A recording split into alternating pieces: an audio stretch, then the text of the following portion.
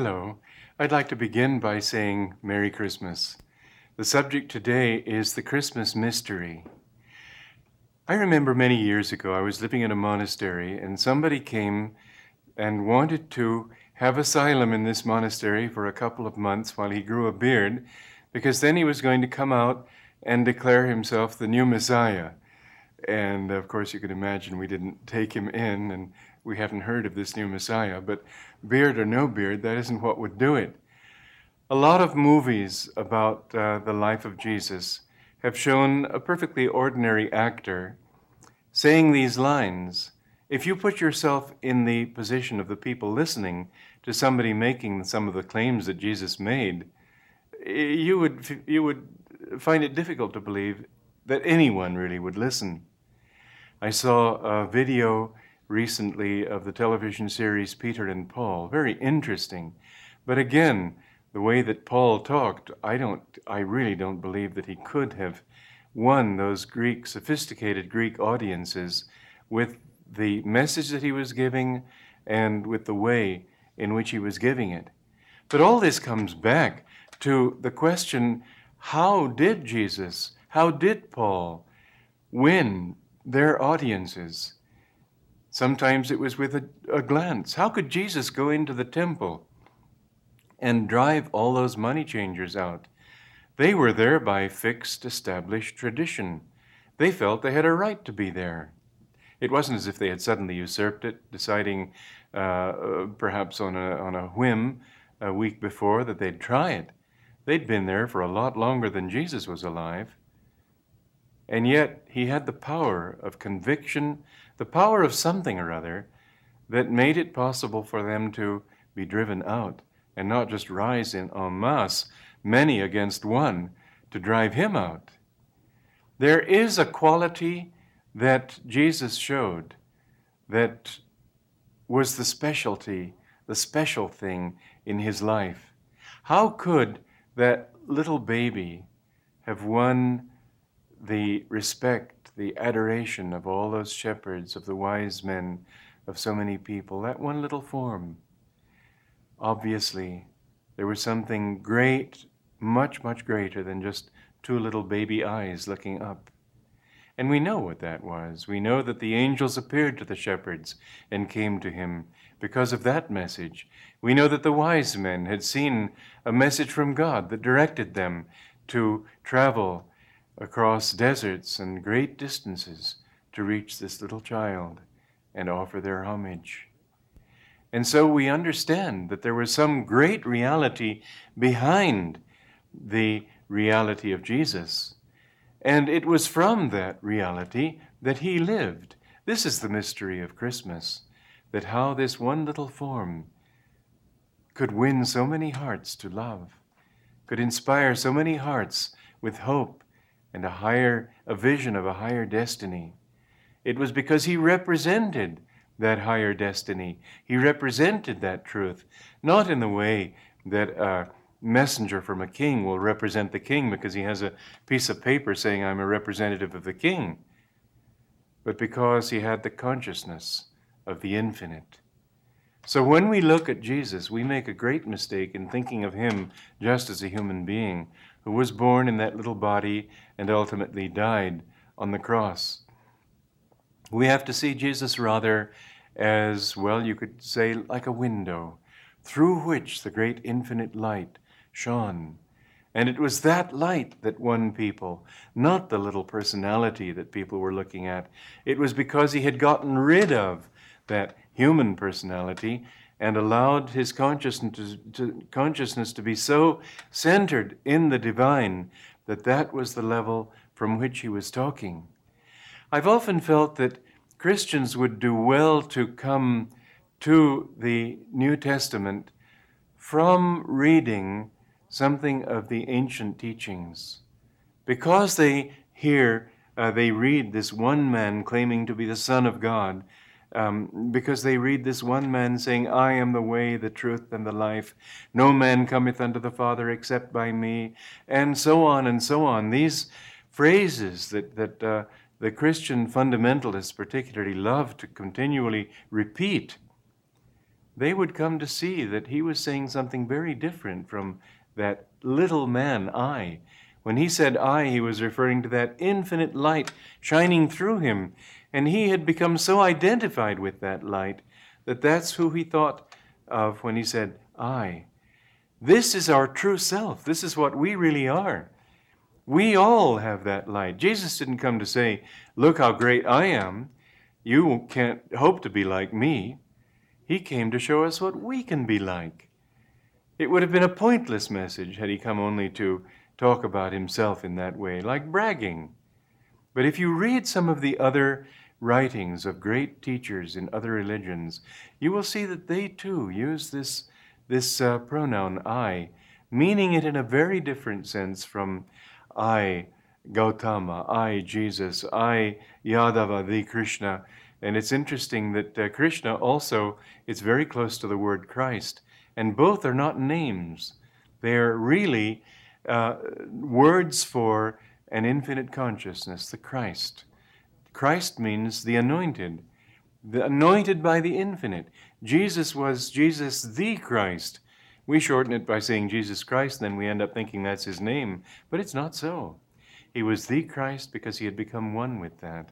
And you will see in the ancient Indian teachings again and again statements, I am the sustainer of the universe.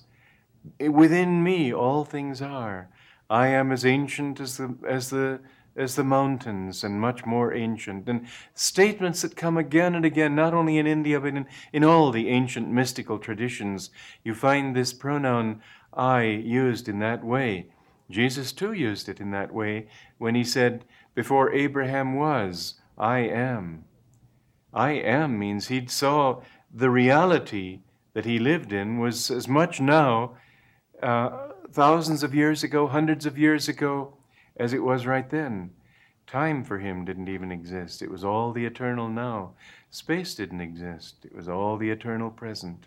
He was a child of God, consciously, who had come to help us to know, too, how we can become the sons of God. And in fact, that's what it says in the Bible. To all those who received him, to them gave he power to become the sons of God. And Christians think that on the one hand they're being humble by saying, oh, I'm much less. And on the other hand, that they're showing devotion and faith in Jesus by saying he's everything. And on both ends, they cut short the truth that would make them true Christians. Because I dare say that out of thousands of Christians, there may be one. Out of thousands of Buddhists, there may be one true Buddhist. Out of thousands of Hindus, there may be one true Hindu. There are very few, just here and there. Only the saints really have a right to call themselves Christians, because they don't say merely, I believe. They say, I perceive. I have experienced this. I know. And in fact, a very interesting experience happened. A friend of mine went to the well-known mystic, the priest who just died not many years ago, Padre Pio in Italy.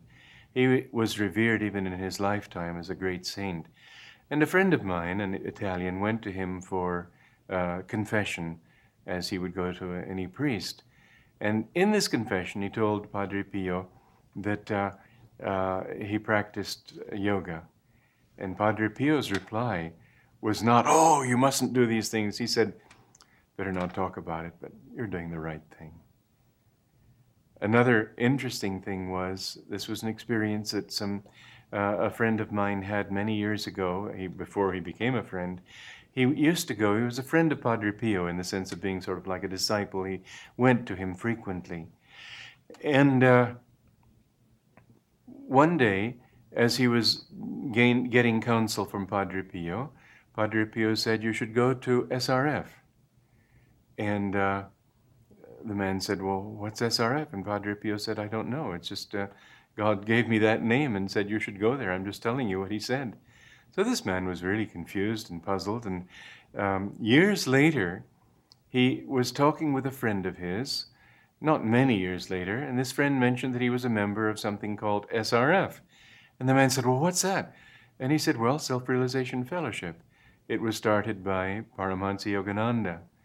And so this man got all excited and he joined that organization and took Kriya from me many years later, several years later. Again, I use the word many too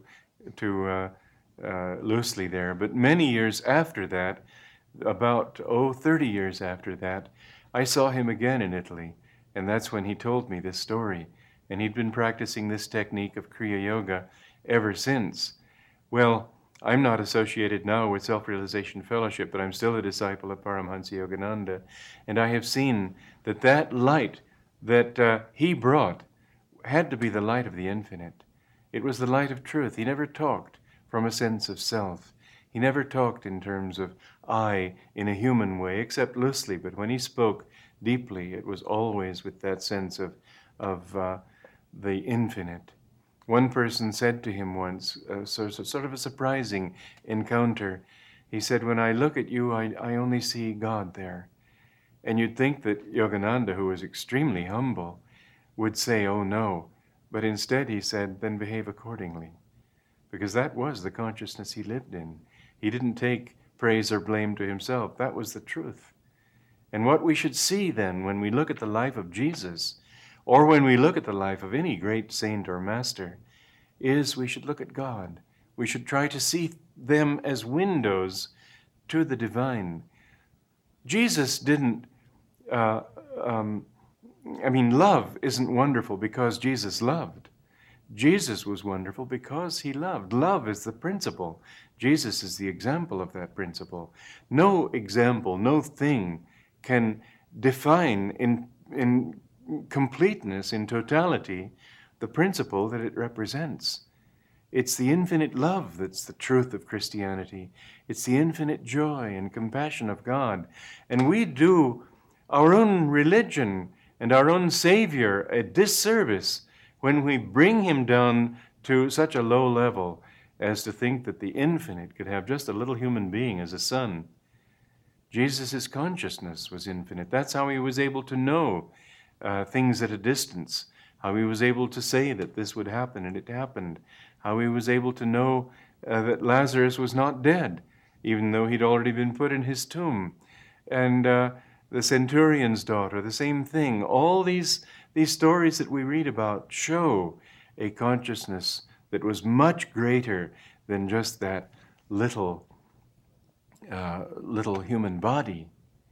Now, the ultimate mystery of Christmas is not the reality of Jesus, is not the fact that he was that. The ultimate reality is what it does for us. Because if it's just something that happened to him, well, that's just gossip. That's just, it's a totally vicarious truth for us. But if we can make it real, if we can make this Christmas something so truly Christmas that his consciousness is born in us, then Christmas will have a true meaning. At our community at Ananda, we always meditate all day on, usually it's the 23rd, but a day close to the 25th, where we feel this is the spiritual Christmas. This we dedicate to Christ and God. In this day we try to commune with Jesus and with the Christ consciousness. And on this day we ask that that consciousness be born also in us. That's what Christmas is all about, certainly not getting drunk. And even giving presents is nice only up to a certain point, but it's nice primarily as a symbol of God's love for mankind and God giving the grace to man ultimately to be saved. So if you want to live this Christmas well, then resolve, it's close to New Year's now, make your New Year's resolution and make it begin even now at Christmas time, your new resolution to be to live more in God in the next year. In fact, in this country we love to experiment, don't we? We're always reading articles and trying to experiment to find what works and what doesn't work. Why not try this next year to experiment with this truth that I'm talking about? Try to live more in God. Keep his consciousness with you all the time. When you talk to people, feel it as if it were God you were talking to through them. You'll be amazed at how you can bring the best out of them when you see that high potential within them. Try to feel that it's God talking through you, so you're not just talking with your own opinions and personality, but from a level of dignity, from a level of peace, from a level of love and compassion and joy. And you'll find that you can touch even complete strangers. I've seen that happen again and again with people who are on the spiritual path. I had a very interesting experience that way. Some couple of years ago, I was in New York, and I was buying some electronic equipment for video and camera and stuff like that. And I talked to the people there, trying to bring the price down, as one does when he buys things that are expensive. And they bargained with me and gave me a very good price, in fact. And um, it was a purely commercial contact, so it seemed. I was so surprised. Later, I happened to meet one of these people in the hallway of the hotel. And he said, meeting you was the most inspiring thing that's ever happened to me. I thought, what are you talking about? We didn't talk about anything but cameras. But you see, when you think, and I was thinking of God, it's a practice of mine all the time. And in thinking of God, that's what they felt. And you can be talking about breakfast or business or anything, but if you have something of that quality within you. I remember one time I had to go and have an interview with somebody on the subject of bringing a speaker to his college, and he was the president of this college. And so we talked about this, and it was a business kind of talk. Later, as I was driving down the freeway, I remembered his eyes, and all of a sudden I felt so happy. I didn't know anything about him. Later, I found out that he was on the spiritual path, and he practiced yoga and meditation, and in fact had written some well-known books on the subject. Ernest Wood, his name was. But just remembering his eyes, and suddenly from that memory, I felt something more. You see, we are all instruments for something much greater than we are. Why not let it be instruments for something that's higher? We're not alone in this world. We're always going to be expressing something more than what we are. But if that can be something infinite, if it can be something inspiring, if we can live in that consciousness, this is the sort of thing that I found with Yogananda. One woman told me she just saw him in a restaurant. She didn't know who he was. And she turned to her husband and she said, "That's got to be the most spiritual person I've ever seen." What was it in his presence that emitted that kind of a vibration, of influence? The fact that he was living in that consciousness. You can do that. Just don't think I, my, me, mine all the time. Think rather that you are a part of God. Think of him. He will do it. You're not doing it. But if you live in that thought, you will find that he will be able to guide your life, and the mystery that was Jesus will become the mystery that is you. The true mystery, in fact, is why everyone doesn't go to that. Because they don't find fulfillment anywhere else. They're always running around looking for something else. What they don't know is that that's something else that they're all seeking and all longing for and never finding until they look in the right place within themselves. That simple secret is God. When you find him, you find everything. As Jesus said, seek the kingdom of God first, and all these things shall be added unto you, nor be ye doubtful of mind. Joy to you, and Merry Christmas.